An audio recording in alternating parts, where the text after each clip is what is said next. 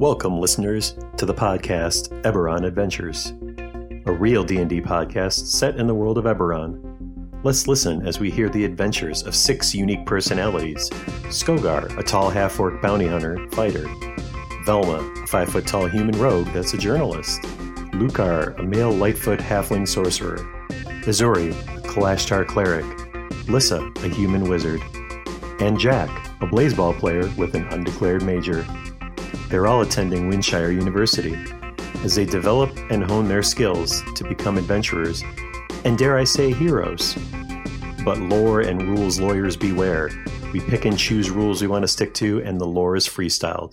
So let's jump right back into the action and listen to the newest episode of Eberron Adventures. We're going to just jump right into the question that I provided all you guys. So yeah, I got this thing called the Ultimate RPG Campfire Card Deck. Little plug. They make a bunch of those. They make a bunch of really cool D&D accessory books that are fun for like homebrew ideas of different types. I think there's one for like player backstories, like a lot of different stuff just to like spark ideas and everything. Bill, did we get a sponsorship? Not yet. Not yet. Is what you're working for? Gotcha. Not yet. Not yet. I'm not. Well, I don't know how to do it. So if I can figure that out, it's just ironic that all of a sudden it's like start recording. Like, by the way, I got this question from RPG Campfire. I'll sure try. So yeah, so I picked this card. There's like different categories. So this one I picked is the category of your past. So the question is, what is the most critical lesson you have learned from a close friend or family member? So we're going to go around the virtual table. We're going to start with the dynamic duo, both in the same location. So we think. Let's start with Azuri, since your name is listed first on the screen. Where are we? Ooh. I hope so.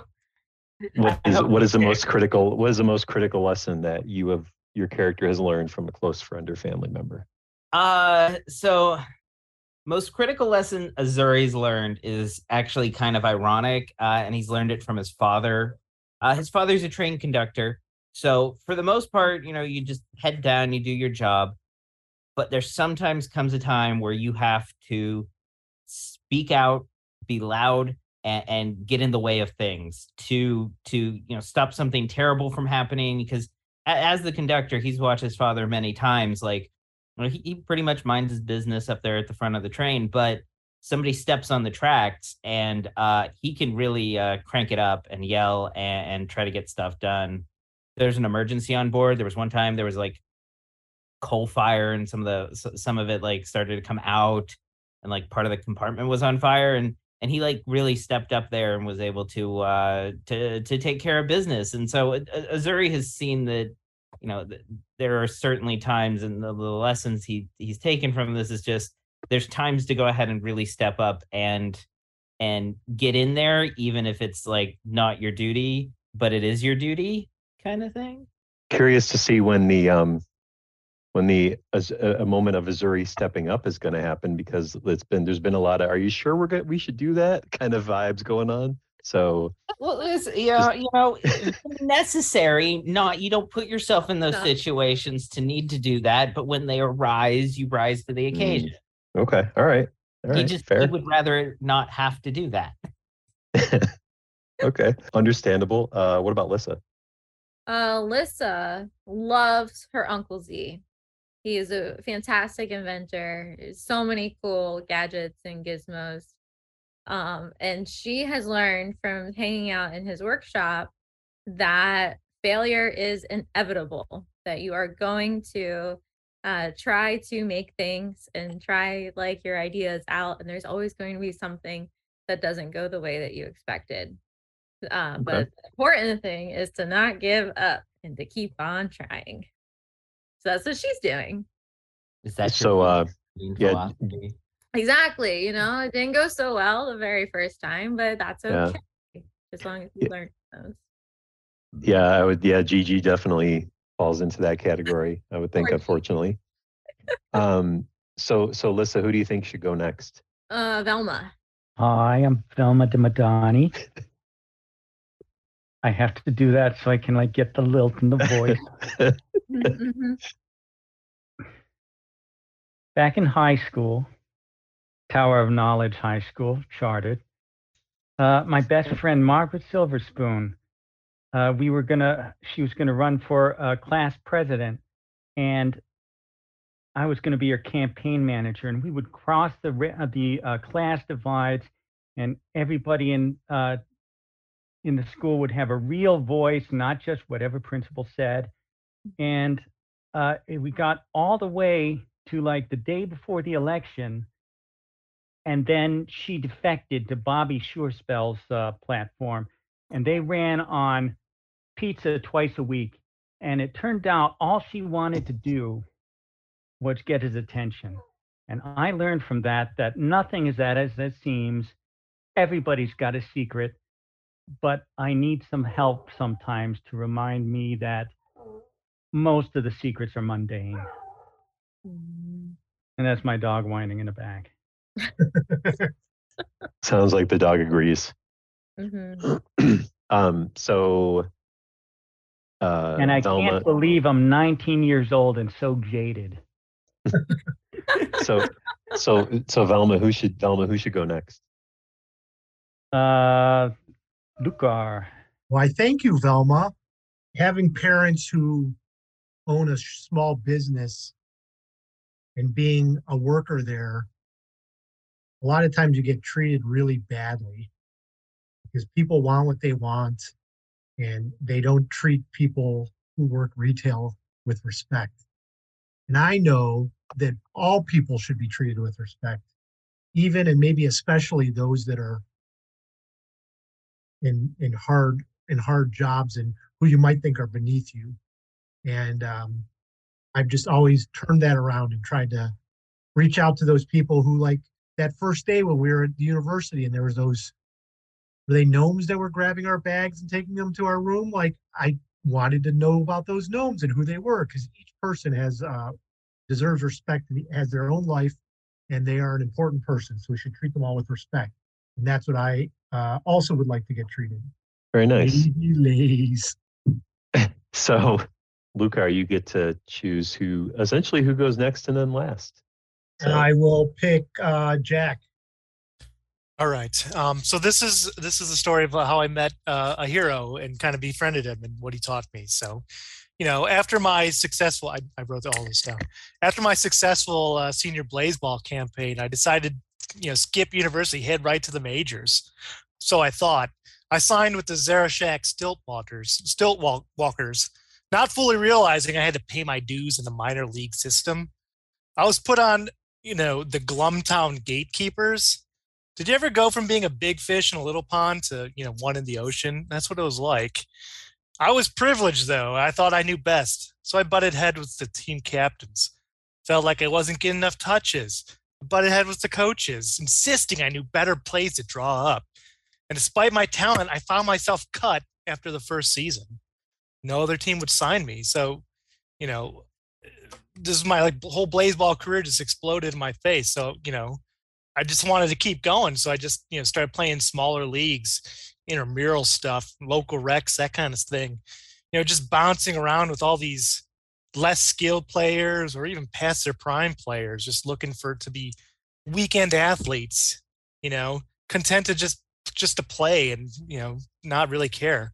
At this time I started to let my own play slip. I was becoming despondent. I stopped caring and I became a shell of the Blazeball player that I used to be. I had no idea where my life was headed, but I had an emptiness inside me, Then through some sheer chance, I ended up on some backwater team with Petraeus Rusha. You've heard of Rusha, right? One of the greatest Blazeball players ever. He was a hero of mine growing up. Sadly, he was, kicked out of the pros they said he threw the big Blaze Bowl, like the final game. I don't think it's true. But anyways, he was kicked right out of the league. Yet here he was in this small town playing, and I was playing with him. Anyways, this guy, he was, near retirement or even past retirement age, but he played his heart out, man. He was still run in circles around like basically everybody out there. You'd win again and again. So after a while, I approached him and I said, like, what are you doing playing, some swamp playing baseball? Don't you have the money from the pros to keep, you don't have to do this anymore? And he looked at me and he said, Cash, baseball is my passion. It's my life. I just can't quit.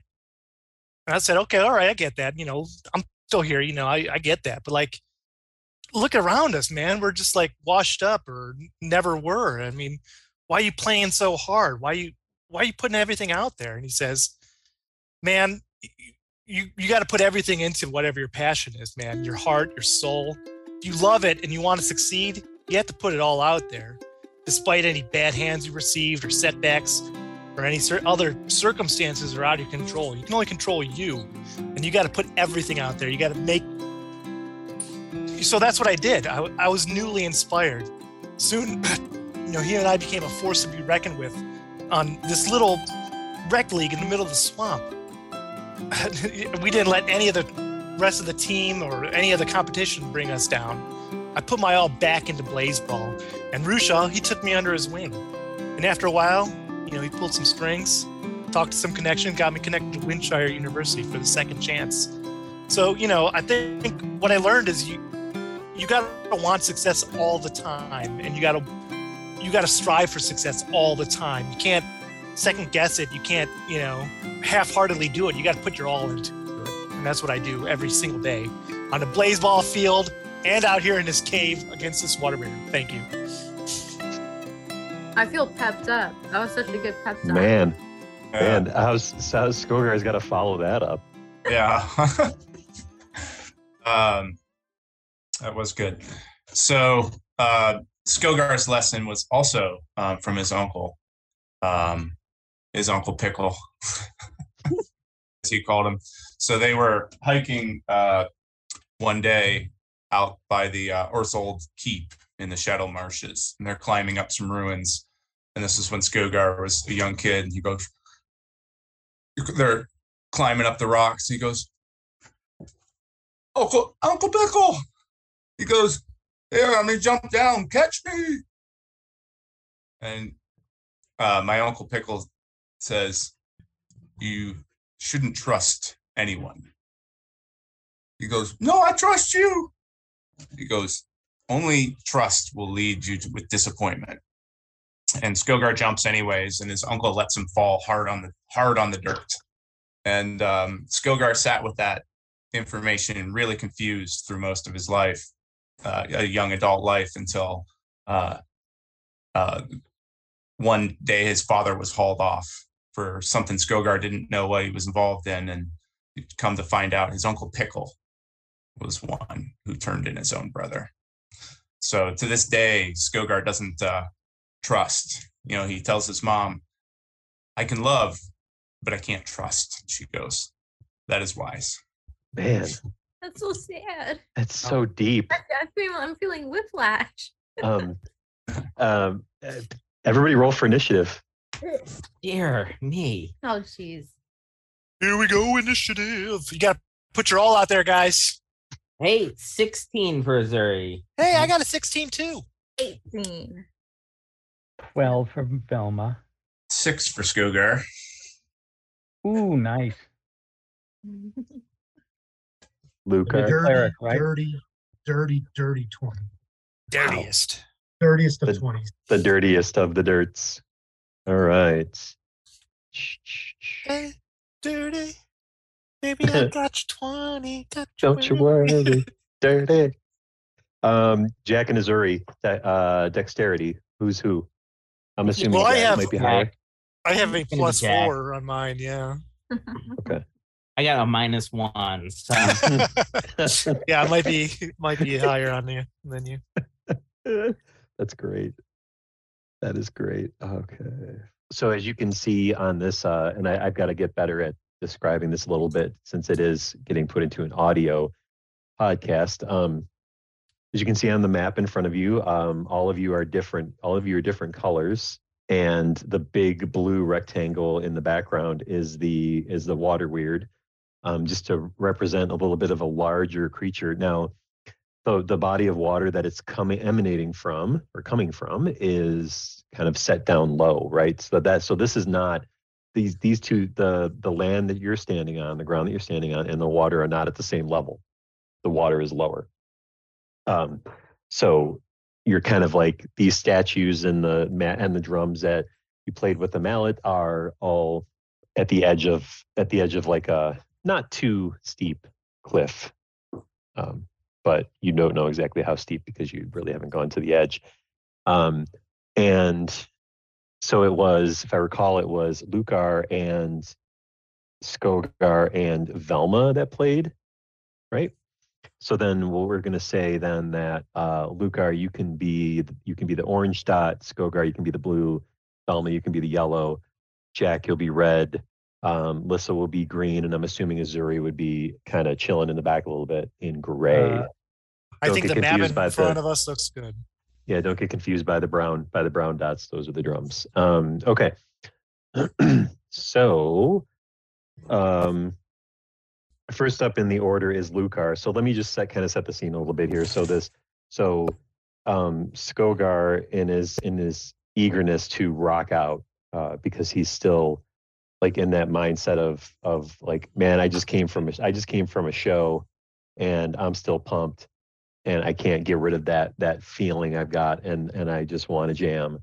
And so he started playing and then encouraged others to play with him. So all of the things that were activated by these drums all kind of happened simultaneously, right? So you've got the doors that open on either side of you, on the respective paths. We have Velma, who's over in what we're calling room number 10 on the map.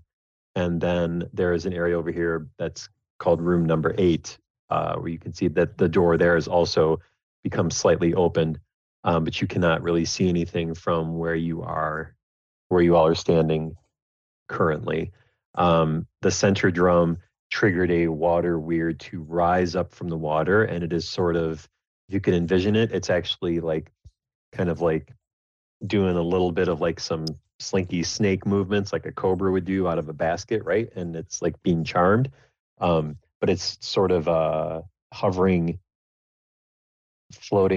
above the statue above the, what was it? Bugbear? No. Bullywug, thank you. It's above the Bullywug statue, and it's like kind of menacing over it, like it's going to come towards Skogar, and we're going to go to Lucar as being first.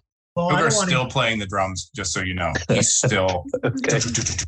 That's fine. That's fair. I sense that Skogar might be in some danger. He's so into the drums that I want to try to protect him, and I will shoot a ray of frost at the water weird in an attempt to hurt it and slow it down. My ray of frost, I get a 15 to hit. That is a hit. And again, you guys sense that Lucar's ray of frost is more powerful than it used to be. 11 points of damage. Ooh. And I hope that this slows it down at least somewhat, maybe, I don't know, by like 10 feet in its movement. But just in case, I back up like 20 feet from where I'm at. That's fair. You are small after all. You got to look out for yourself. So you're back over here. You're like, hey, what's up, Azuri? Skogar, watch your 6, 12. We don't use 6. Watches, so I don't know. 6 will work. Yeah, that was a successful hit. Lissa, it's going to be your turn. I want to go check out room number 8. Okay. I think they got this. All right. So you are the green, and you're going to come over here to the doorway, which will say it's enough. The squares aren't too big that you can't get to that doorway. And you peer into this room, and in it you see a very large cube. It is blue-green in color, and inside of it you see a humanoid figure trying to squirm, but to no avail.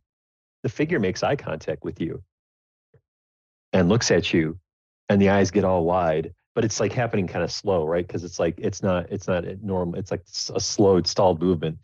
And it's like, and it starts talking to you in a muffled voice, and it's like, help! You there? Help me!" Oh. And then the cube slowly shifts and turns slightly, almost like it's turning in the direction of where you are.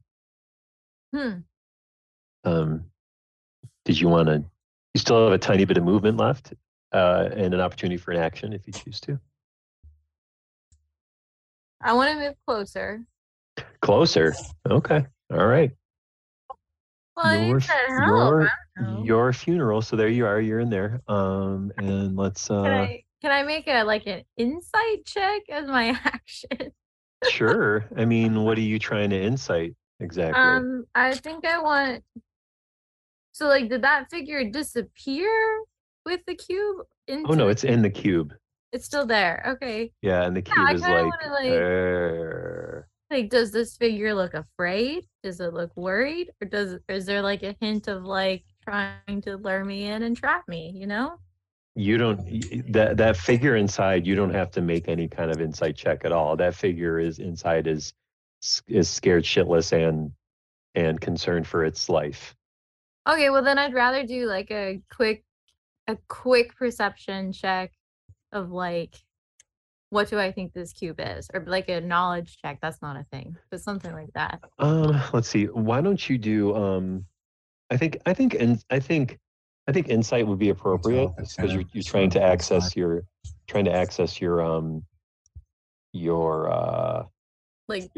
the education from school so far in your classes. Exactly. Yeah, like if I've heard about anything. Yeah, for sure. Like that. Okay. All right. Nice. So that is an 18. This is the good old reliable gelatinous cube. Oh. As seen in your cooking class, your home ec class. Okay. Yeah. In that case, I'm taking a step back and being like, oh my gosh, why did I go straight for thinking about like something Uncle Z would make? This is a classic gelatinous cube. Right, exactly. You're just like, like it's all like looking back to you. So yeah, so then your turns are spent. Mm-hmm. And now we have to bring the cube into the initiative order, which we're going to do now. I'm in the cube. Okay, the water weird is going to go next. That's fine. All right, so the water weird is like so Skogar, you swear, like just looking at the water weird, you swear it's like it's kind of jamming to your little drum activity a little bit, and he's kind of moving to it, almost like got those old school Axl Rose shoulders going on a little bit. Nice. And then as it does one of its moves, it like makes this weird like gurgly hissing sound at you, and then shoots out like a water tentacle to try to hit you, and potentially, if it gets lucky, constrict you. And it is going to miss you completely, and just kind of shoot like to your left. So it's almost like it looks almost like it's just like a shot of water shooting by you. So it almost just looks like a cool water effect as you're playing. And we are going to move on to Jack. Your turn. All right. So it is not engaged like really melee with anybody, correct? Well, yeah, correct. Because like it's still right. It's distant. It's distant enough away. Well, that's upsetting for reasons. But here's what I'm going to do. I'm going to, as this red dot, I'm going to basically do like a parkour in between the two statues there, and parkour up on one. Here? On one, yeah, and probably the one to the south, like get like basically on top of the statue. Okay. And then in true Blaze Ball fashion, I pull out two daggers. I'm gonna throw them both. Nice. Throw them. So the first one is gonna be a 13 to hit. That is a hit. Cool. That one's gonna do 8 points of damage. All right. And then the second one is a 23 to hit, which I also assume that it hits. Yeah. And that's gonna be for 3 points of damage with the rules of 2-weapon fighting that I don't add to. bonuses. Actually, it doesn't hit that I had. because its armor class changes every turn. No, Every turn. Wouldn't that be Gotcha. crazy? Did that? That would be crazy. And then for a final action, I would love to. I don't know. I guess just use the disengage, action. Or no, I guess no. I'm fine. I'm good. I'm Okay, I'm you're good for there. now? I'm there. I'm up on that thing. Yeah. You're there. You're living in the moment. I got you. Baseball. All day, baby, all day. Azuri, you are next. I say, Lissa, where are you go? We should take care of this first, Lissa. And then he's like, oh, this is got to be a water elemental, we're something like that. I can't remember. And then I'll just, and he like grabs his holy symbol and casts off a sacred flame. Nice. So the creature must make a dex saving throw. Okay. That's a fail. That's a hard fail. That is going to be 3 points of radiant damage. As some radiant fire comes out of the sky and smites it. You see a little, a couple little spindles of steam shoot off of the water weird as it gets hit by the sacred flame. And then it's just going to take 10 feet to the side to kind of peer around and almost see where Lissa is to try to keep an eye on her. Okay. So you're going to move closer? Just a little bit. I'm just trying to peer to see if I can catch the back of Lissa anywhere. I'm not even trying to really get in the room or see anywhere in the room. I'm just trying to see if I can see her boots or something. So, okay. So you're going to sort of creep a little bit so you can see the edge, if you will. Because you got to stand somewhat in view of the doorway going in to be able to see. Yeah.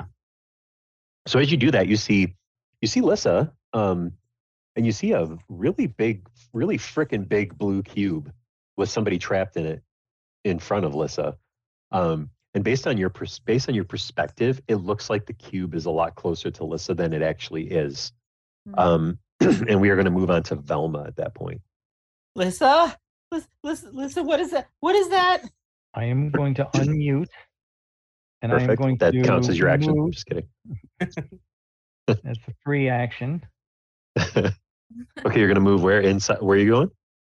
Next to Skogar. I don't think I can fit behind the statue because the statue with the drum, because those look like it's mostly water.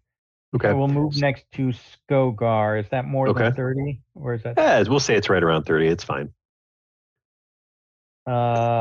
Then I will ask everybody, is the prohibition against lethal damage off or on? I'm going to assume it's off. Okay. All right. Now I do get one action and a cunning action, but I don't know if that lets me move up. Yes, I can dash as a cunning action. Okay. And then I can slash with both my modified kitchen knives. Okay. So you're going to get closer. As an action. Yes, between the two statues. Got it. So you are right here, and you're going to slash with those two kitchen knives, and I should get a sneak attack because I believe that is Jack within 5 feet of it. Mm-hmm. Yeah, just meter beat a 13.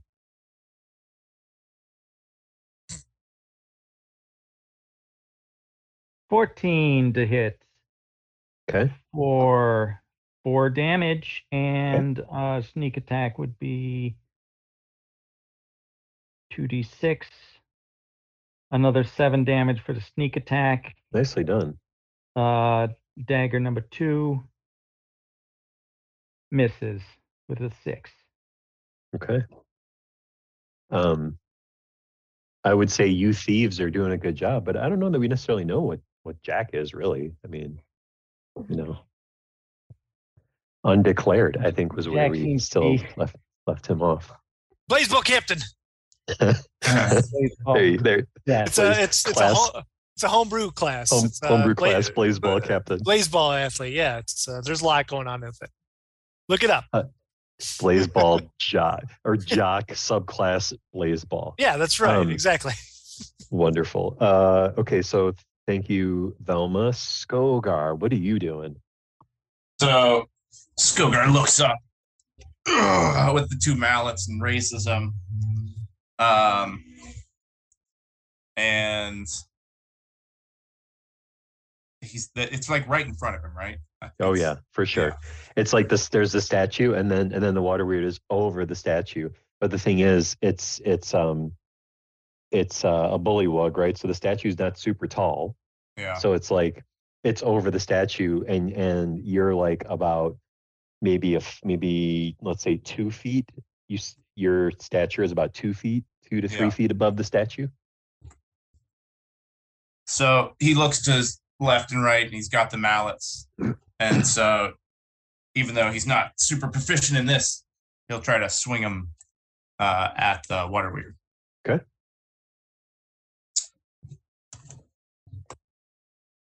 Hey. I guess those are just simple weapons, so I guess I'd still get my proficiency bonus if I'm guessing. Yeah, I'll give you your proficiency bonus because you're being creative. Only going to bring me up to a 13. That's a hit. All right. So I don't know. What would they do? What damage would these mallets do? Let's call it like a D6. Okay. Because they're about. Remember, I said they're about half the size of like those, like the Harley Quinn giant hammer type deal. Yeah. If it's 1, it's a 6. If it's 2, it's an 11. Rolled pretty high. And did I get the sense that splashing it with the hammer seemed to hurt it? You know. Wait. So what was your damage? Did I swing? If I swung both hammers and they counted, then it'd be an 11. You did swing both, and they counted. Okay. An 11. 11? Okay. Or I don't know. I'm assuming non-magical. Hell, maybe they are. Maybe it is magical. But whatever that is, the blunt weapons. Did it seem like it did? Like I splashed it and it looked like it hurt it. They are. It is bludgeoning. It's a bludgeon attack. It is non-magical. Thank you for mentioning that because that kind of changes things ever so slightly. But yeah, you did some damage for sure. Okay. But probably not as much as you may have hoped. But does anybody ever really do as much damage as they would hope in a battle like this? I would say nay. So yes, you were the last one before the cube. So the cube's gonna go. The cube's gonna move, Lissa. The cube's gonna move closer, and the guy inside the cube's like, "I told you, help me!" And then the cube swipes out at you with its pseudopod, and does a 13 hit you? Not with mage armor on, which I definitely have. How long does mage armor last? 8 hours. Okay, so you're cool. Yeah. So then, yeah, it misses you, and it's just kind of really close to you. Oh, I'm so sweating. And you feel like a weird kind of humid warmth that's like right in front of you, almost like you're like you imagine this is what it would be like to stand in, like if it was like a giant like dough proofer or something, right? Where it's like just it pretty much like you're in Tampa is really like kind of outside during the day is what it feels like being that close to this cube. It's just emanating sweaty heat right now. And on that kind of gross note, we're gonna go back to Lucar. Okay, so after Skogar stopped banging the drum, was there any change in the water weird? No. And I'm guessing from the angle I'm at, I don't see or hear what's happening in room 8 with correct Lissa and that is correct. Okay. Well, then I'm going to continue with the Ray of Frost on the water weird because that is the enemy that I noticed. And that is a 22 to hit. For sure a hit. Oh, max damage, 16 points of frost damage. So as you uh, as you shoot this ray of frost, everybody. Oh wait, so is this a cantrip? It is. Okay, good to know. I haven't been rolling on the table because of that. Right.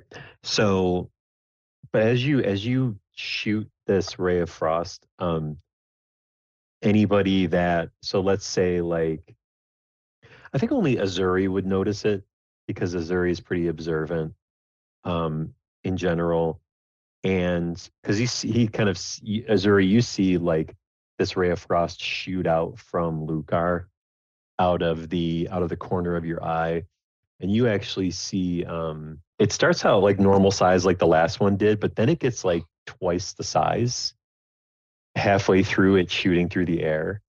It's like it surges almost. And you see it hit the water weird and do significant damage to it. But you just think that's really kind of odd and out of the ordinary. Based on his, because I mean, Lucar's go-to is his ray of frost, right? Lately, so I mean, you know I've what it seen looks it. like. You know what it looks like, and that looks a little bit different than what it normally is. Like it was pretty surgy, pretty intense. And as it hits the water weird just kind of freezes and slowly sinks back down back into the water, and the water weird has been disposed of. You don't, Lucar, you do not know if you essentially killed this water weird or not at this point. So you may have unintentionally killed it. Just saying. So those of you, we're going to keep initiative order though, just because. But I also know that Lissa's just kind of been standing there and hasn't really done much of anything else. But it's your turn now. So what would you like to do? So Lissa has a grand idea that she's gonna cast Reduce on this gelatinous cube. Okay. Okay. Thinking maybe it'll get small enough and she'll feel less hot. Okay. So that's what she does. So it has to make a Constitution saving throw. All right. See, my dice rolls have been crap. Let's see if I'm staying crap or not. And I am, because I got a 6. Then its size is halved in all directions or dimensions. Okay. Weight is Okay. to 1/8 of normal. And it what? Reduces its weight is reduced to 1/8 of normal. Okay. Until the spell ends, the target has disadvantage on strength checks and strength saving throws, and the weapons are now 1d4 less damage. Wow, that's so many rules. Right? I don't know. So as you do this, though, the guy that's inside the cube also shrinks down, Oh, no! and the guy and his voice goes up a couple octaves, and he's like, I said, help me, not shrink me. What are you doing? Come on, man, get me out of here. This is some bullshit. Because now he's starting to get he's like freaked out and he's mad. Melissa just starts shouting, "Help, help, guys!" And he's like trying to flail his arms, but it's like it's like all like slow motion, so it just looks really weird. And it's very confusing to you as you yell help to the rest of the group. And then we're gonna go to let's see who was next. Oh, it was I believe it was Jack. Yeah, Jack, you're next.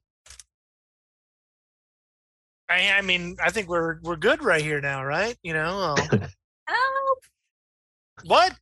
Help! All right, I will climb down the statue and I will run over to that room to see what Liz is up to. Do you want to be like next to her, behind her? Like, what are you thinking? Yeah, like next to her is good. Okay.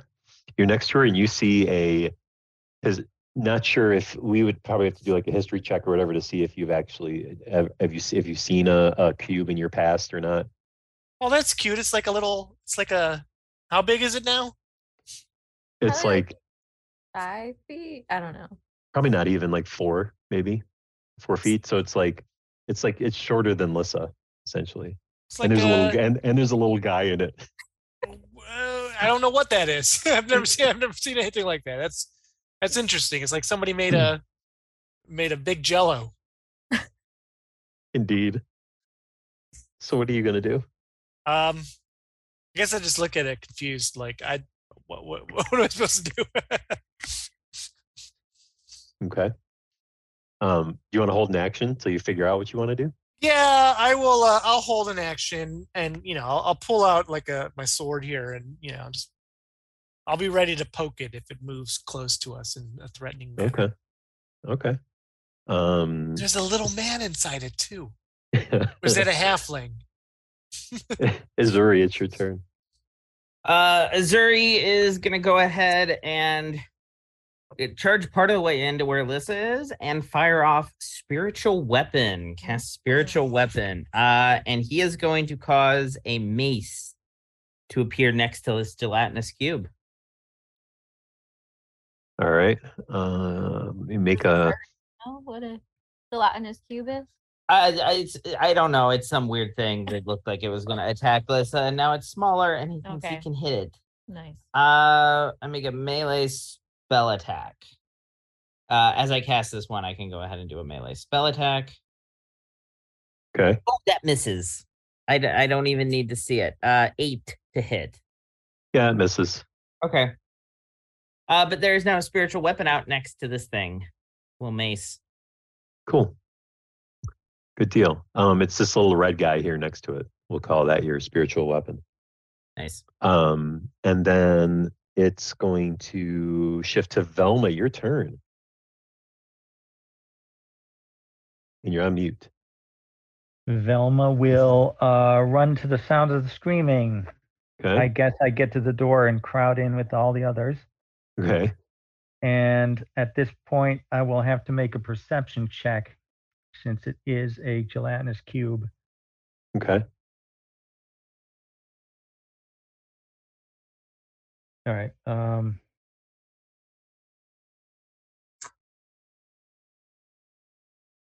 And what is this perception check meant to do? Perception in order to actually see it.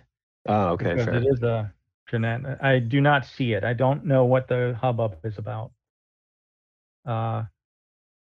If a gelatinous cube does not move or attack, people need to do a new perception check to see it, according to 5e. Can I just scrap that and say you see it? Okay. I like that idea better. Okay. I don't think I can push my way past everybody crowding the doorway, so I will hold an action. If somebody lets me sneak through, I will give it 2 slashes or attempt to do so. Sounds good. Skogar, what are you doing? So Skogar sees everybody running in there. So he's going to grab the drum that he was playing. Okay. And start running into the room with it. Okay.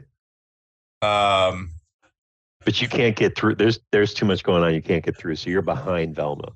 Okay. So I guess if I kind of see them in there and there's some kind of crazy thing wobbling around, and then he takes his spearhead and he quickly cuts the rim all around the rim, and now he's got an empty drum. Okay.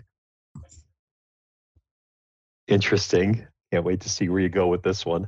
Oh, you know me. I got to do this stupid shit. Okay, so that's your move. And we are at the cube. The cube is kind of excited because now it's got all these different things it can attack.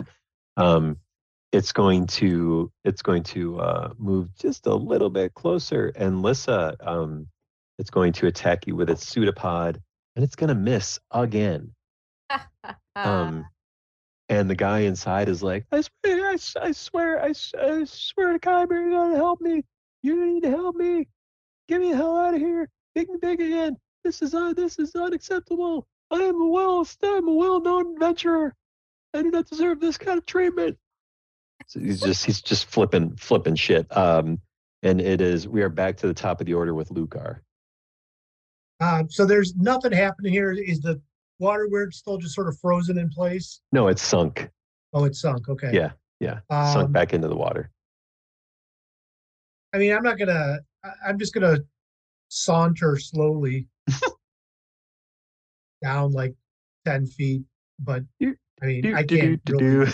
Yeah, I mean, there's like 4 people in the way. I can't see anything. You're like the short kid in the back of the crowd jumping up, trying to see what's going on. Yeah, I mean, I can't see around everybody. There's rocks. I'm just sort of looking around to make sure nobody tries to flank us while they're all stuck in that room. Mhm. Keeping my All eyes. right. All right. Yeah. Okay. So, Alyssa, we're back to you again. All right, she's gonna actually attack. Let's do her classic firebolts.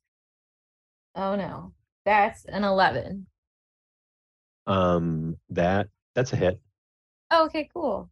And It's a cube. It's AC. It's like if you shot at a wall, you know. true. That's 9 fire damage. Okay. And then she's gonna move out of the way so more people can get in. Okay, so 9 fire damage. That's great.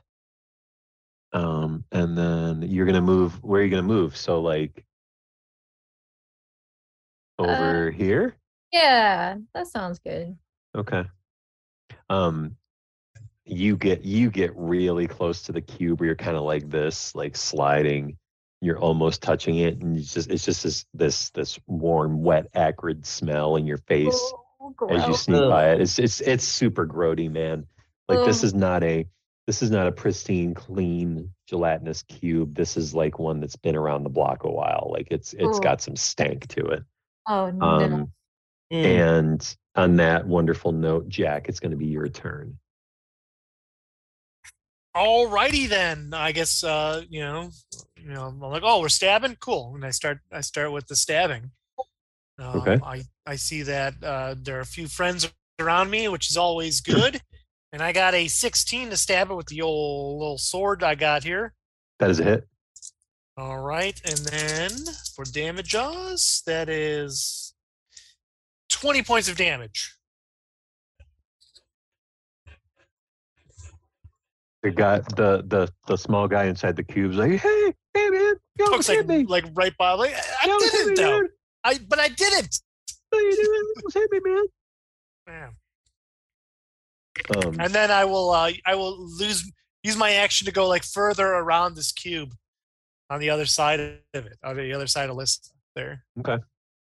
To get like, come on, join the party, guys. And as you run around, the guy in the cube's like, oh, it's really starting to burn now. It's not feeling good. And it is going to be Azuri, your turn. All right, so Azuri, as a bonus action, is going to go ahead and use his spiritual weapon to take a swipe at the thing. Okay. Oh, that's a 25 to hit it. I think that's a hit. Okay, and that is 1d8 plus spell casting. I mean, crazy thought, but I think you hit it. So 7 points of, I suppose, magical bludgeoning damage to the thing. Okay. And then he'll follow it up with a sacred flame. Right. So this thing's gonna have to make a dex save.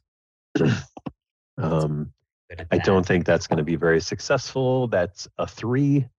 Yeah, so 1 point of radiant damage. It's just a little sacred flame. The sacred, it's like sacred match flame or something. It's this little like it's like you lit a Zippo next to it and accidentally touched it with it. Like, So let's see. We've got Velma next. What's Velma gonna do? You coming in closer? Yes, I will move in. I will take attempt a sneak attack and a regular. Okay. First one is a critical miss. Okay. What would you like to do with that? You miss. That's all. All right, I'll leave it be. It's fine. Second one's only an 8. Does that hit or not? That hits. Since it is the barn door. Okay, that will be the sneak attack. 4 normal slashing damage. No, I guess it's piercing damage. Okay. With 2d6, an additional 4 piercing. And then I will use my cunning action to disengage and step back and block the door again. Okay. Skogar's probably like, man, come on. And speaking of, it's your turn, Skogar. All right.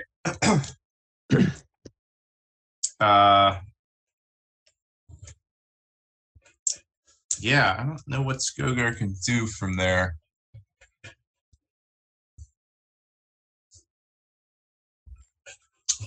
Let's see.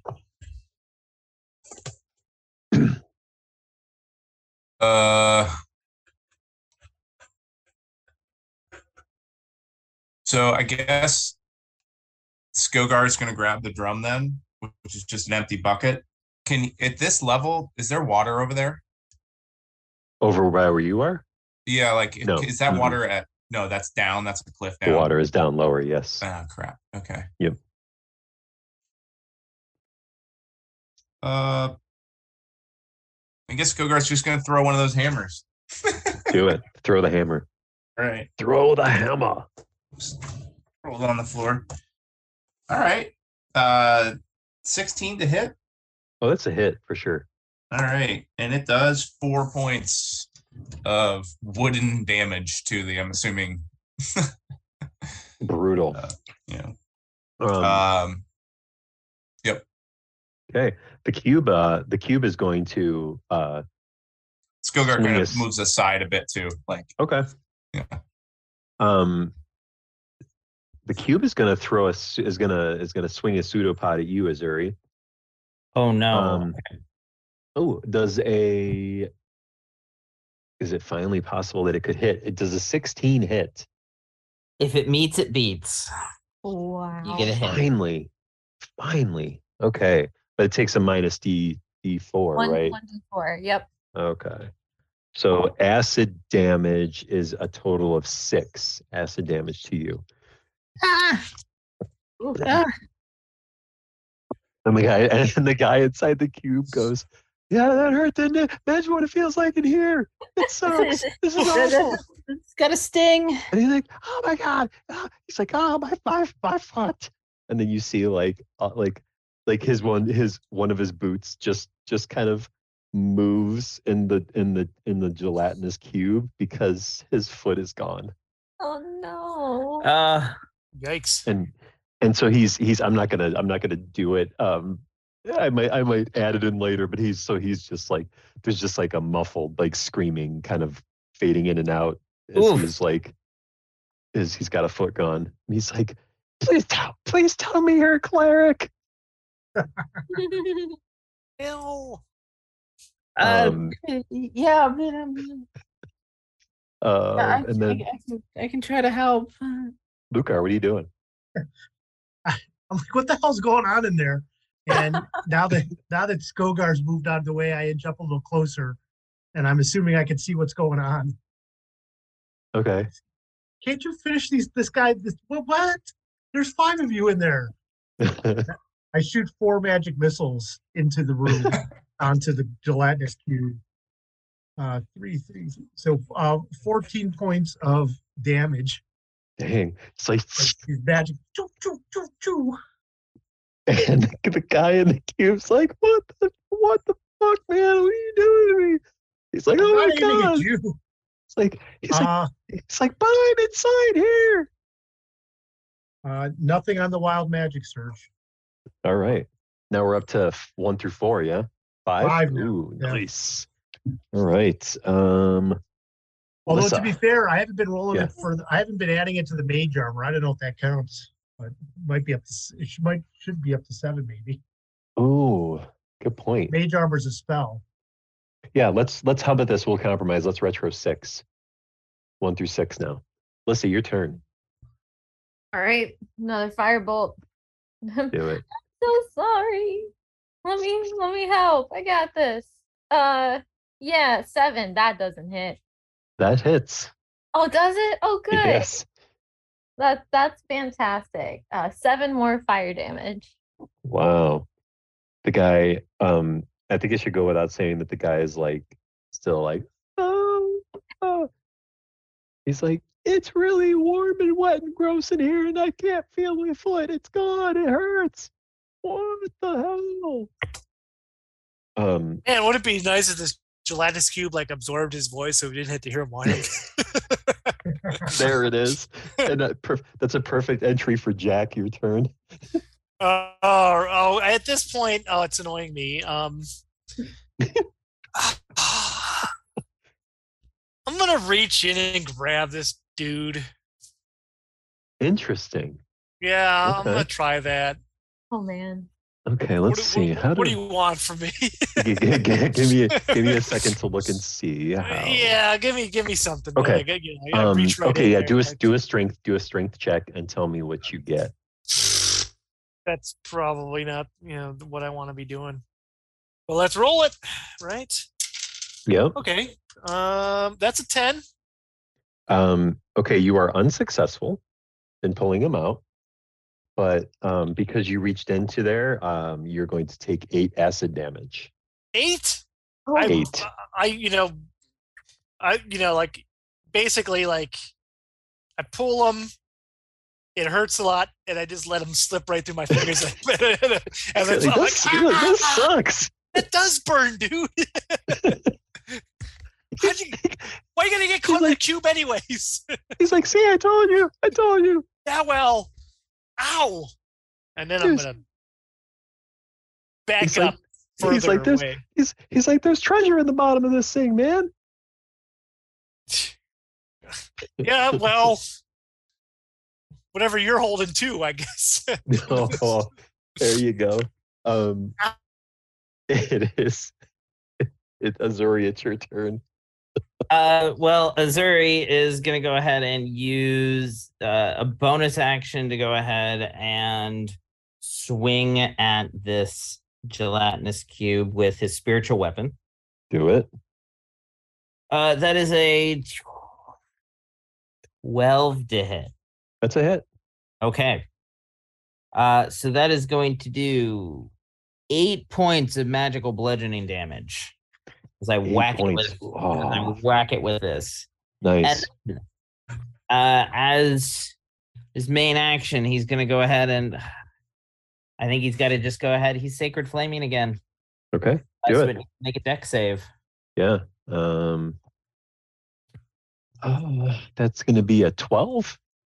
That is a fail. You were looking for a 14. So it is going to take 5 points of radiant damage as heavenly fire rains down upon it. All right. So as you hit it with this sacred flame, the cube like makes this atrocious sizzling noise, and it's like, and it just kind of goes and like explodes, and there's like just slime that explodes everywhere inside this cavern. So everybody that's in this cavern, is it hot? What? Is it what? Hot. Oh yeah, it's really warm and gross and smells really bad. And let's see. So Azuri, you take 3 acid damage. Nuts. Velma, you take 1 acid damage. Lissa, you take 2 acid damage, and Jack, you take 1 acid damage. And the guy who is inside the cube falls to the ground, still alive, with 1 foot missing. And when he hits the ground, he then comes back to his regular size as your spell. Drop that concentration. Yeah. Well, his regular size minus like 6 inches because he's lost. Well, yeah, I mean, not that big of a the other foot. one. Yeah. It's not. I didn't mean like a foot in measurement. I meant like a foot, like as in an appendage. That's why I said like 6. He's sort of lilting. Yeah. He's got an angle now. I sit down next to him. I put my hand Okay. on his shoulder. I reach into my pocket. I pull out a healing potion. I said, "Dude, you're right. That stuff does burn," and then I chug it. Oh. It's like right in front of him. Basically, yes. He's like, oh. And they're like, yeah, Oh, man, dude, man. that hurt a lot. And I just start chugging my potion of healing. He's like, oh. It's like, And man, I get 12 hit points back. good for you. I'm so And happy for you. I like look at my hands. I'm like, ooh, that looks so much nicer. He's like, well, thanks, I guess. And he gets up and he's like hobbling, like, and just like, oh. Zuri, maybe can you do something? and is starting to like head towards the doorway to just leave. Like he's not even engaging you guys in conversation. Come on, yeah, don't be like that. Come on. He's like, bruh, you just drank this potion. You just literally drank a healing potion right in front of me. Well, don't you have one? I lost my foot. My blaze ball career is over now. Oh man. Because of this. And all I wanted was a quick trip through this place because I've heard really cool things about it. This is not the experience that I was hoping to get out of this. Well, man, don't you have one of these potions of healing? I don't know if they bring back feet. What does it say on the bottle? Anything about? I mean, don't at you this think? point, Azuri's gonna walk over to him and be like, I'm sorry I couldn't get you out earlier. Let me see what I can do here. And he will cast Cure Wounds on this guy. Okay. And heal him up for 11 points. Okay. He's a little baby sized foot starts to grow back. That's creepy. Kill it with fire. Yeah. I mean, will it keep growing, or does he have to get? That's all I can really do here. Is I hope. I mean, it's better than no foot, I guess. He's like, yeah, thanks. I'm just gonna go see the nurse back at school. I'm out of here. How about you? Do any of us know this guy? Stick with us. Sir, you said you heard cool things about this cave. We heard there were vampires here. What did you hear? He turns to you, Azuri, and he goes,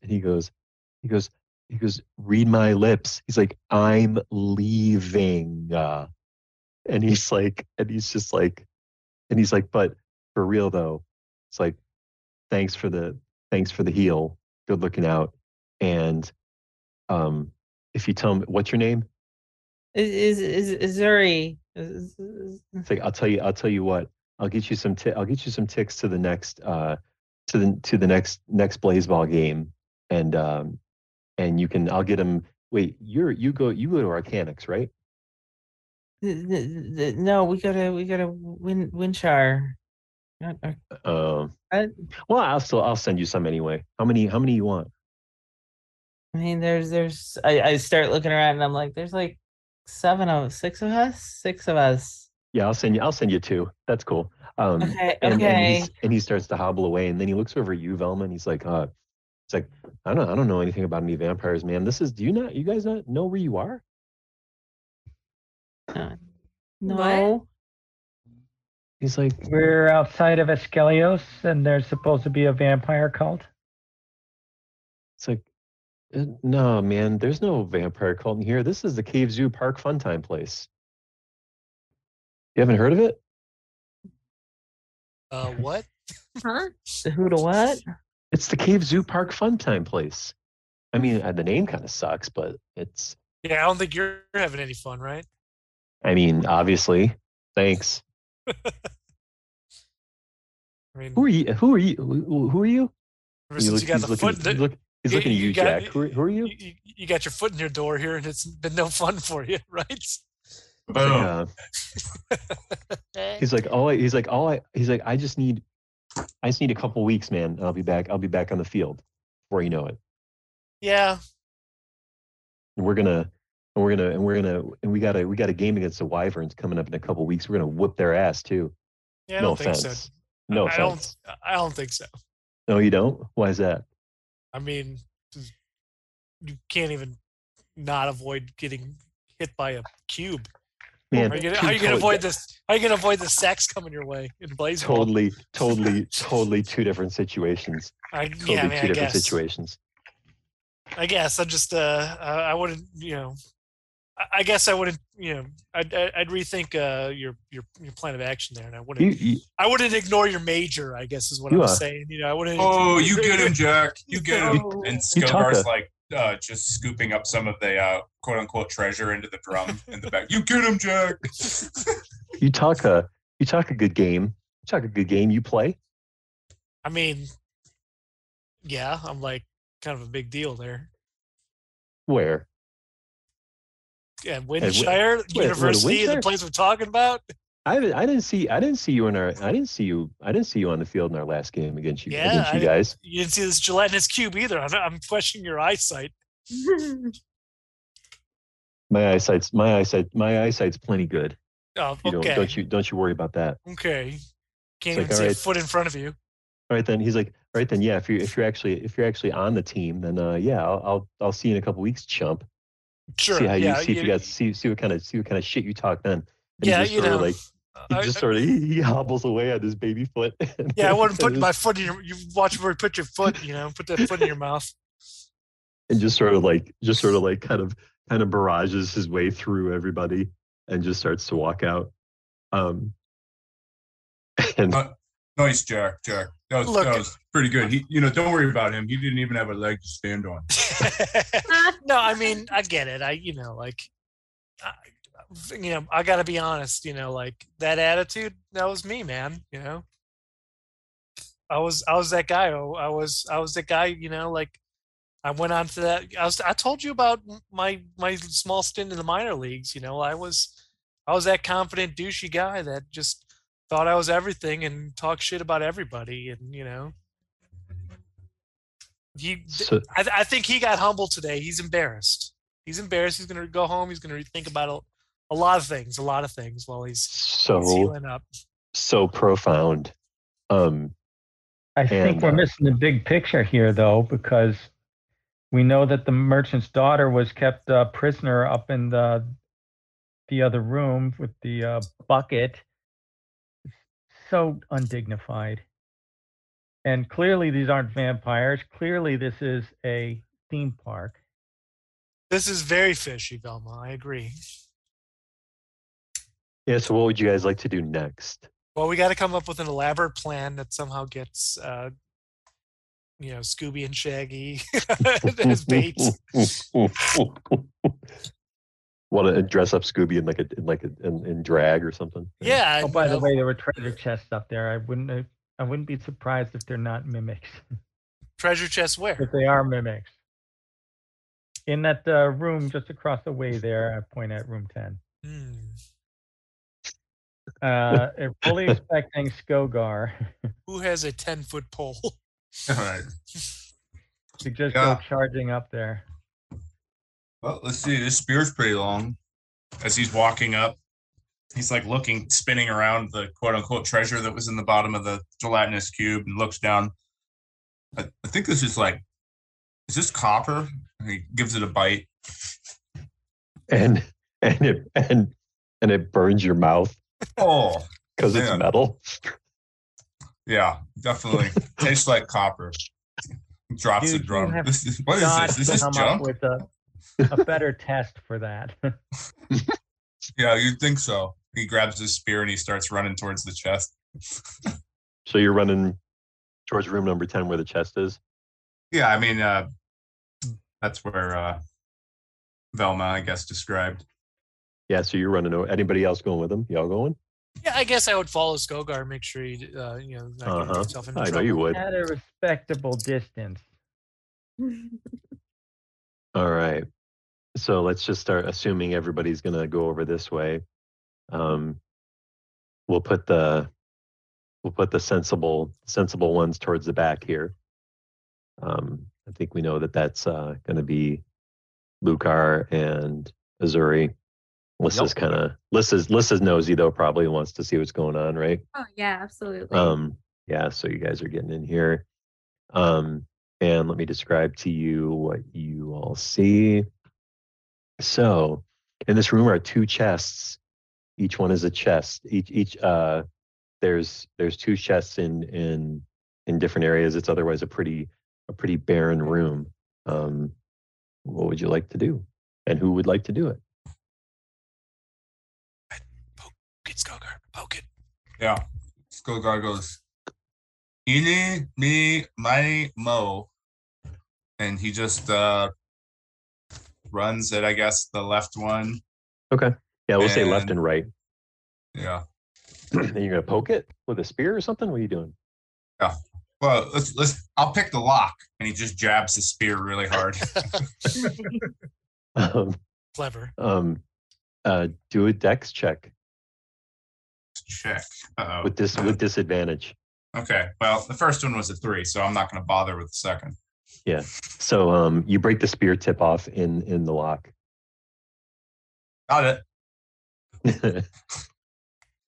And yeah, what does somebody else want to do? Well, I would like to. I still don't trust it. I'm gonna go over. I'm gonna jab a crowbar in the right one. Okay. And in the lock or in the in where the lid or the. I guess in the lock where where the lock try to break the lock. I guess. Okay. Pry it open. Yeah. Yeah, kind of pry the lock open. That sounds like a strength. That sounds like a strength check to me. Well, I did so well earlier, so why not try again? Yeah, this time I got a. Skogar goes, here's my hammer, and he hands him the wooden mallet. I got a 13 unless I get some type of advantage with that mallet. You break it open, but it's still closed. But you break it open. Well, then I will take the crowbar and I will investigate further. That it seemed kind of relatively easy. I want to take a good gander at this thing. Okay. With my investigative skills. Okay. That's a 7. It looks like a treasure chest, I'm sure. Mm-hmm. It sure does. Definitely not a mimic. Definitely not a mimic. So I will crowbar it open. Okay. Can you do a dex check for me? Okay. I can. Okay, great. That's the dirty 20. You're naturally inclined to, as you open it, move out of the way as a series of small needles shoot past you. Hey! And then they shoot past you and then they kind of go onto the ground. And you have opened that chest. And that was chest number. Was that chest on the left or chest on the right? That was the right one. Yeah. Okay. So inside that chest there is stuff. And the stuff that you see some silver coin. You see a broken blue sapphire. You see a ring and a rust-colored bag. Very interesting. Skogar, mine wasn't a mimic, so just watch out for the darts. You're going to try to pry yours open? Okay. Skogar goes, okay. And he just steps around the other side of it, locks kind of thing. And he just tries to kick in the back of the boards. Do a strength check. All right. That's something he can do, hopefully.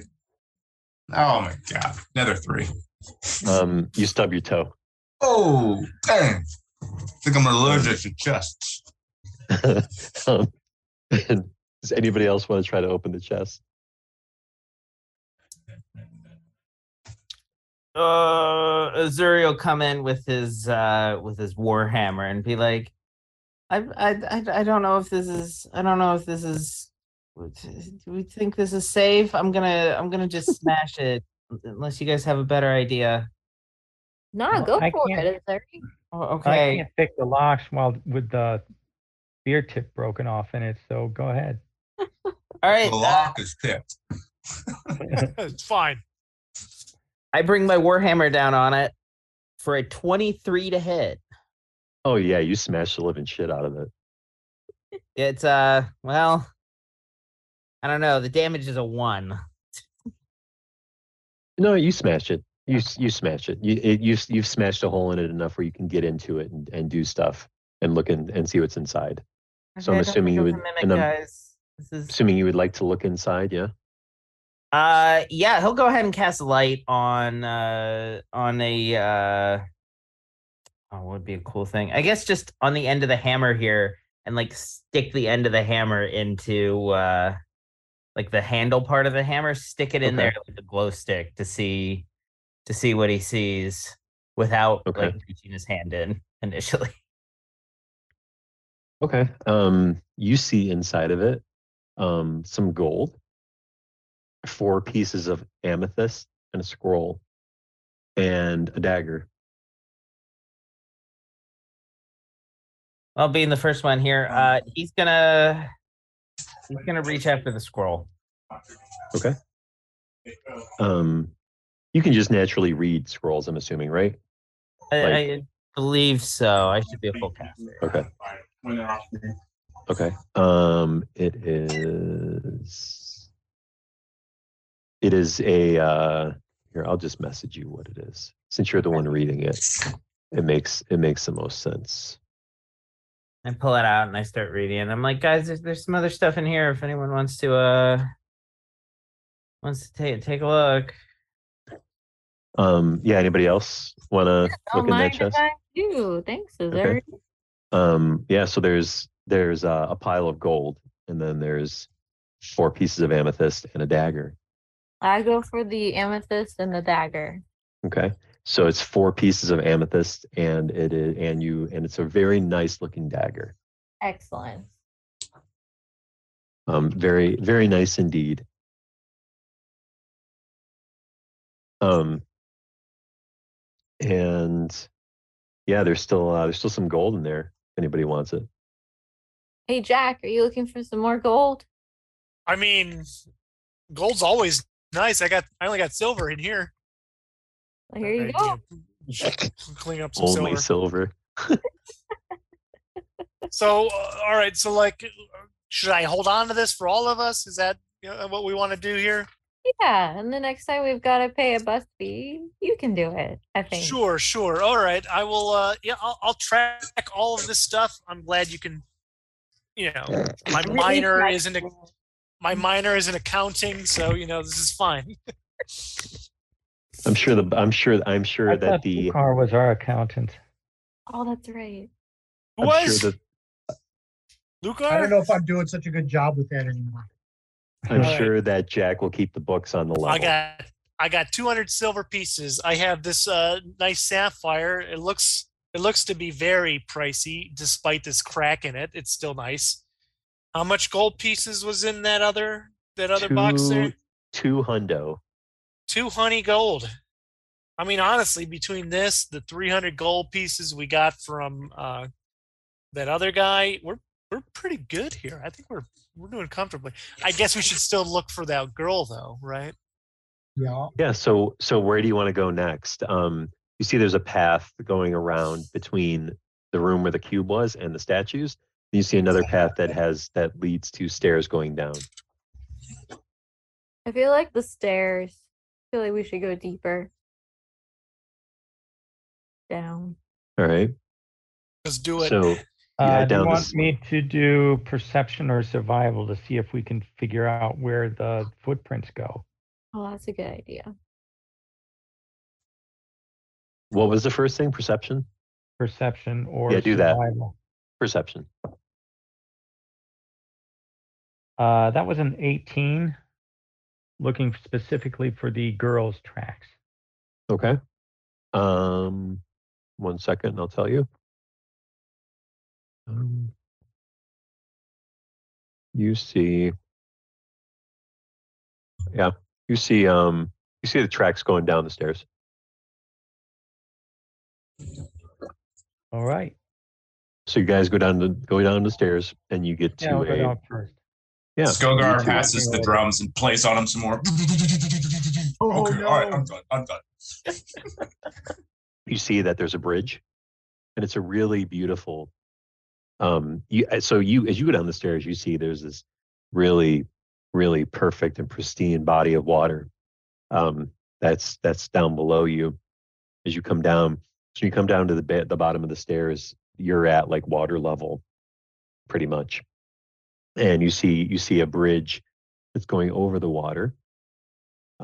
You can see different like creature shapes swimming back and forth around under the water, passing into the bridge, and it looks very pristine and serene. And you can see across the bridge that there's 2 barrels on the opposite side of the bridge. Seems legit. Okay. Yeah, I'll keep going. Okay. As you cross the bridge, The barrels are the mix. Right. Just be careful. as you cross the bridge, you look and you see that there's writing on the barrels. One says FUD, and the other one says TREEETS. Some might consider might say food and treats. Food and That treats. seems to be what it says. I will not stick my hand in either one. I think I will. Especially they seem to be misspelled in common. So I am mistrustful, and I will Shocker. pass by. Okay. Can I stick my head over and see what they look like? Do they actually look like food and treats? They're full of grubs and worms and stuff like that. Still alive. Oh, food and treats for the fishies. Oh, Maybe. that's different then. But I don't have a spoon to like scoop them out, and I'm not touching those thingies. Mhm. Does anyone have a mage hand? Yeah, sure. Sure do. Yeah, Alyssa will take her mage hand and toss a couple of those grubs into the water. Okay. A couple meaning 2, or like a couple handfuls, or what are we talking about? Mage handful. Okay. So you toss that mage handful, and as you do that, you see that let's see, where is it? Yeah. You see some creatures from the water, from underneath, come towards the top of the water. And you notice that there are some horrific looking, rather large fish coming to grab the worms, and then they go back down in the water real quick. How cute. Would you like to continue forward, I'm assuming? Yes. Yeah. All right. As you approach further up, you see an open area. There's a few dirty carpets sitting around on the ground, and some benches.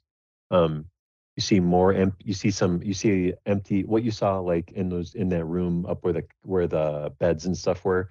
You see some empty food wrappers and litter and trash just around on the ground, like not very well kept.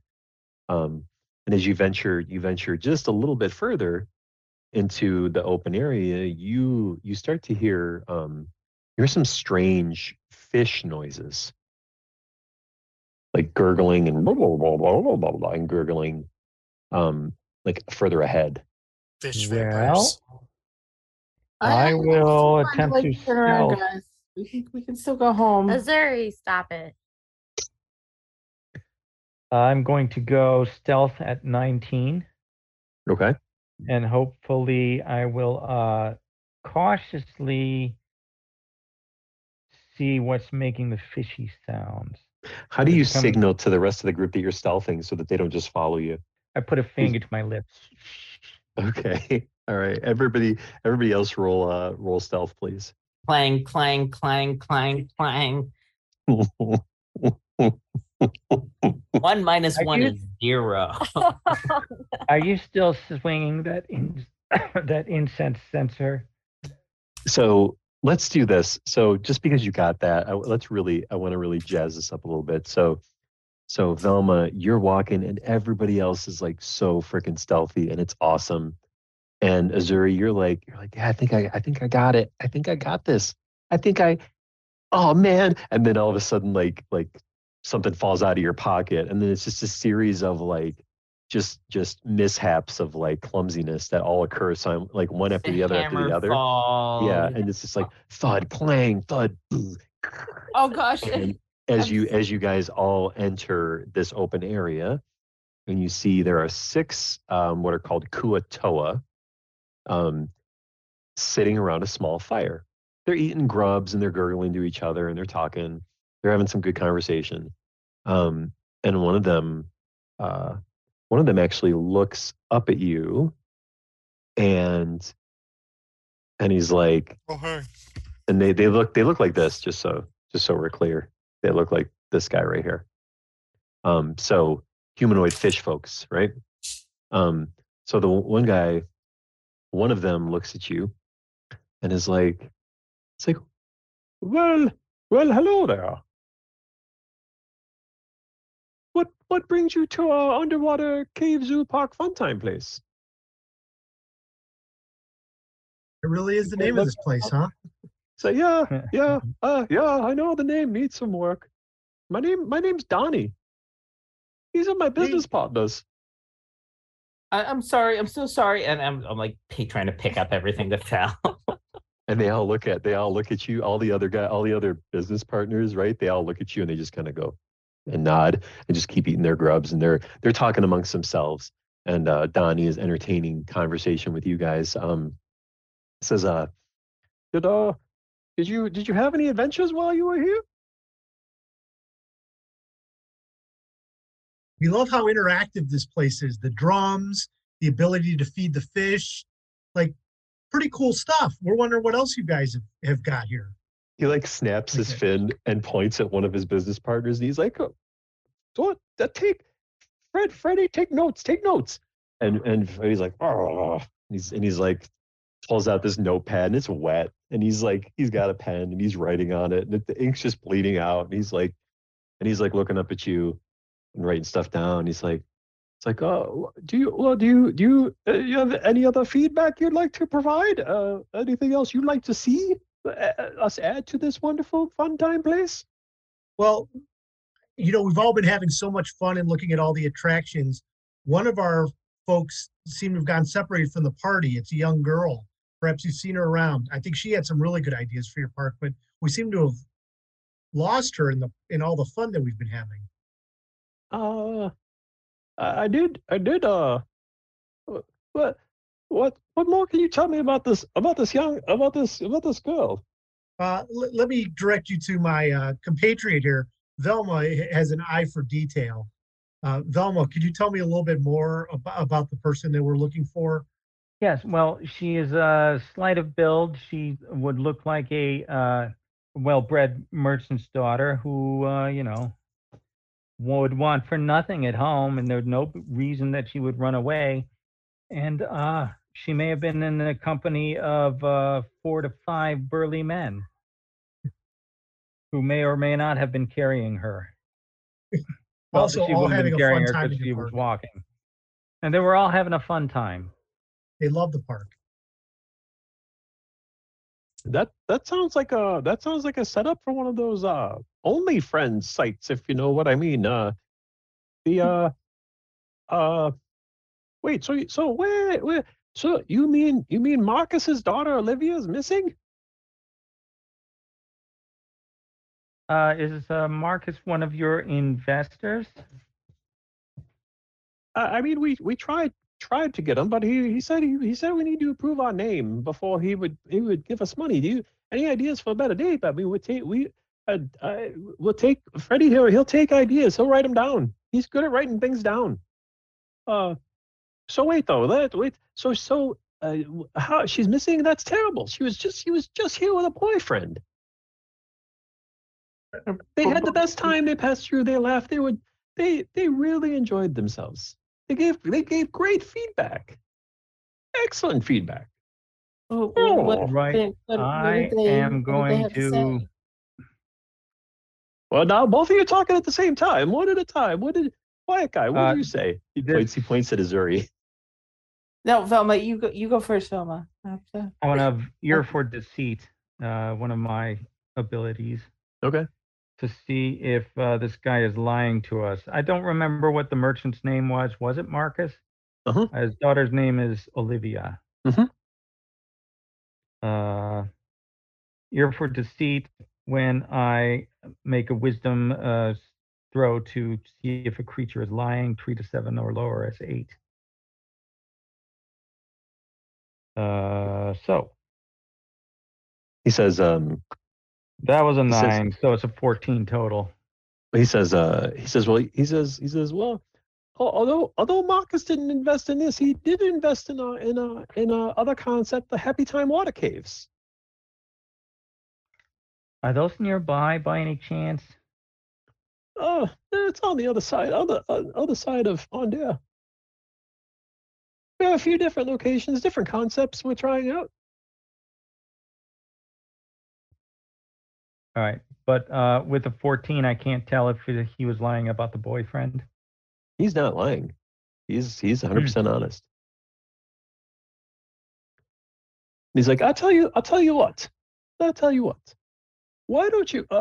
So if you're looking for Olivia, they went through our exit portal over this way. It's the fastest way out. You go back out the way you came. It's gonna take you forever to go walk around through the forest. You'll get eaten by dire wolves or some other terrible nonsense that's just it's really bad for our image, honestly. But if you go through this portal, this will take you to our other cave. That's another theme park of ours. I mean, it got shut down due to some safety concerns. But that place is called Larry the Lizard's Loopy Lair. But at least that's what it was called. But we may have to change the name to imply dangers in order to, avoid liability, if you will, lawsuits, things of that nature. He just rolls his eyes. Said, but I remember Olivia and her boyfriend leaving through the portal, but not sure where they were going. But if you see them, you can tell them I said thanks for the great feedback. I mean, it's really going to help us in our expansion and further improvement in this place. And,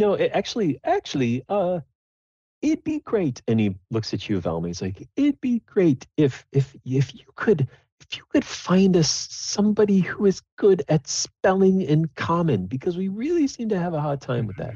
And it seems to be continuous feedback for us, and we have yet to find somebody that can spell good in common. I mean, I guess we probably shouldn't be so biased and only be hiring Kuatoas and maybe expand a little bit, but any help you give with that would be greatly appreciated. I'm sure next time Olivia comes through here, she could probably help.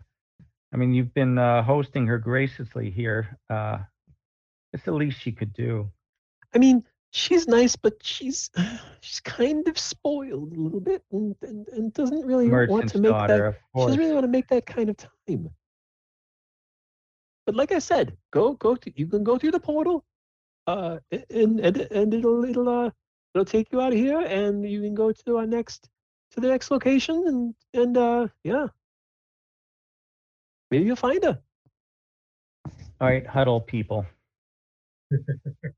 Are we going to pursue this? Because this is pretty much what I thought was going on. I thought it was more sinister, but she ran away. So what do we do? Are we just going to go? But can we just go back and tell the merchant that his daughter has a boyfriend, and give him some space?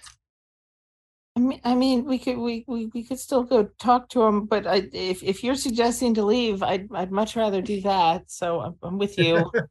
Well, I mean, I'm a little bit afraid of Westworld style carnival malfunctions. So What's a Westworld? So that's my only concern here. Is that what's a Westworld? There are no there are no vampires.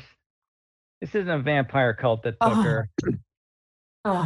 This is just like a daddy thing.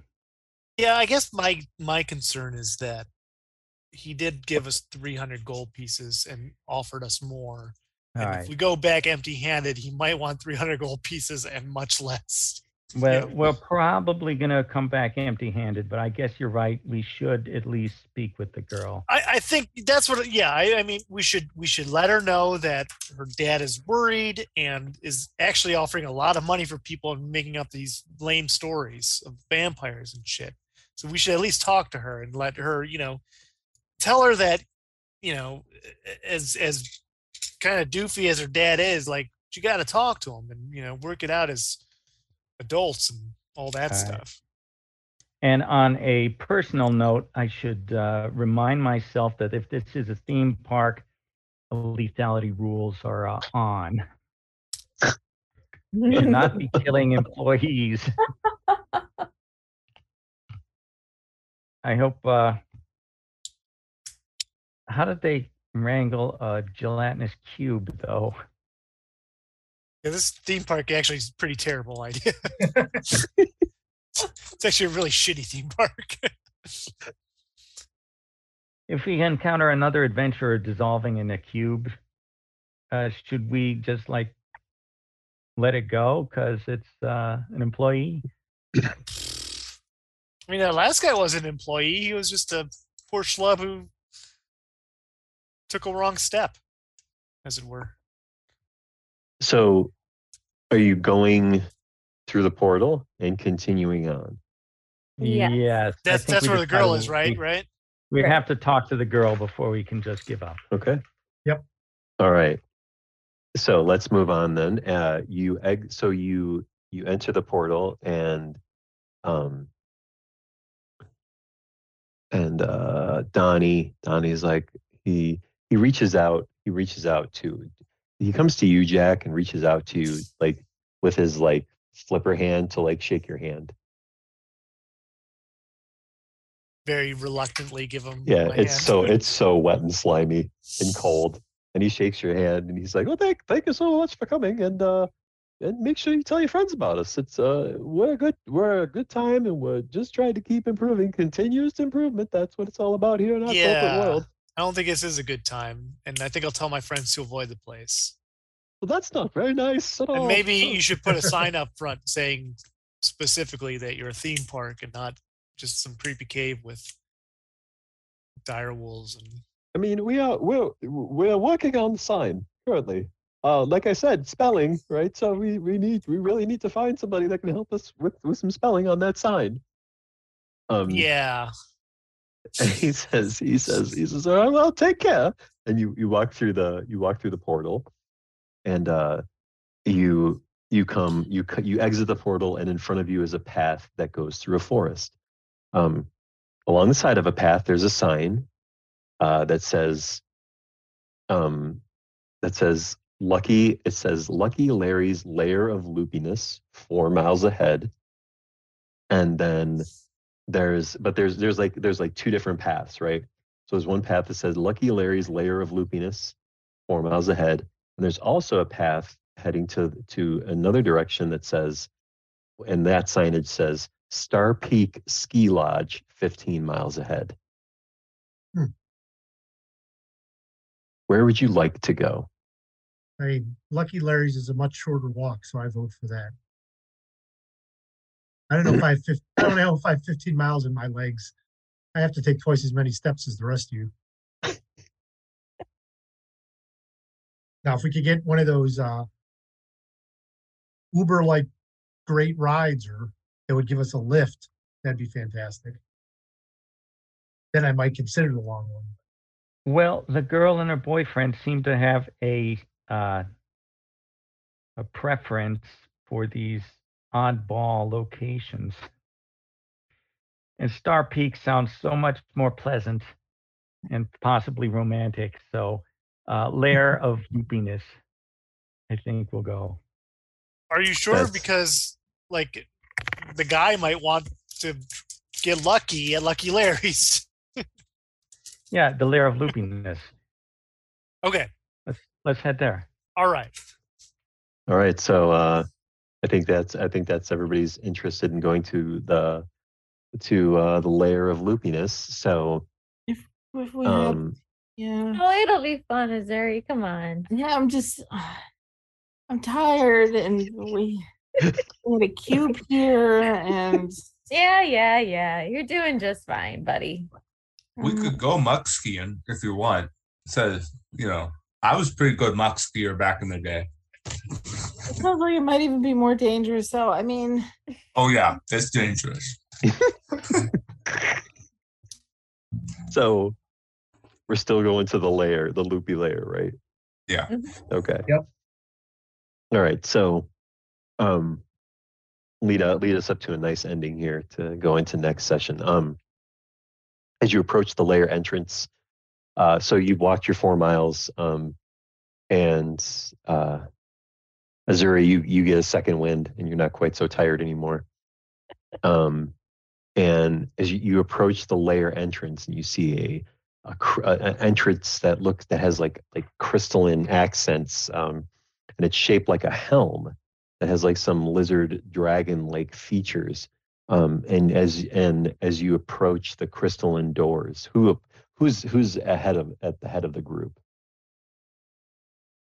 Yeah, Skilgar is being real tall. He would probably have an Okay. easy time with the walk and. Yeah. Okay. So you approach the crystalline doors, and then you hear a booming voice, and it says, "Welcome to my lair of loopiness." The disembodied voice booms.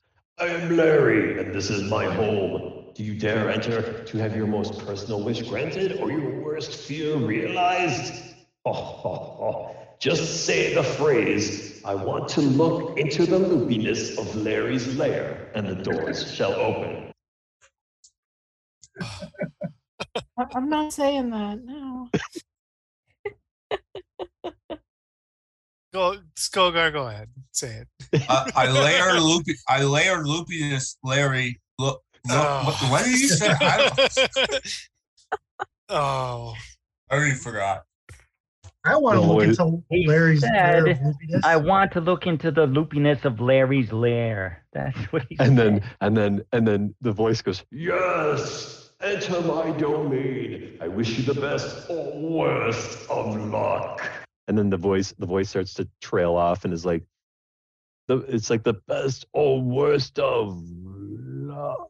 And the doors that are opening get stuck, and they're like, grr, grr. And then the voiceover changes a little bit, and it's like it gets less boomy and more and like the voice tone changes. It's like, "Oh, what the hell, guys?" The voice whines, I thought you submitted a work order for this, Gary. Unbelievable. At this rate, we'll never pass our next inspection. Sometimes I feel like I'm the only one doing any real work around here." And then the voice mumbles, "Are you being passive aggressive again, Gary? Did you get another bad performance review? Are you quiet quitting? You said we do that together. Did you start without me?" And then another voice comes on, different voice, and says, "Stan, you left the broadcaster on." And then the booming voice comes back on and says, "Oh, shit. Come in and face the greatest mysteries that Onder has ever seen."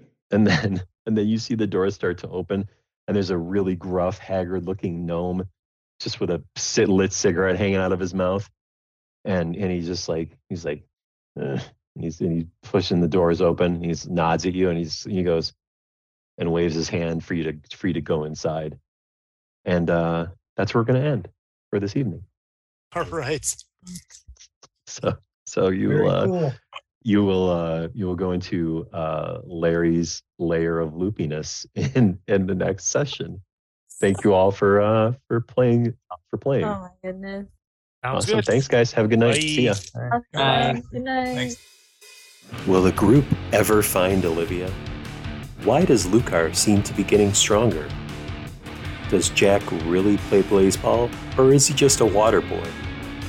Will Lissa get to try her Mage Breeder sphere again? Is Velma a conspiracy theorist? And will Skogar get to muck ski? Answers to these questions and many more on the next episode of Eberron Adventures.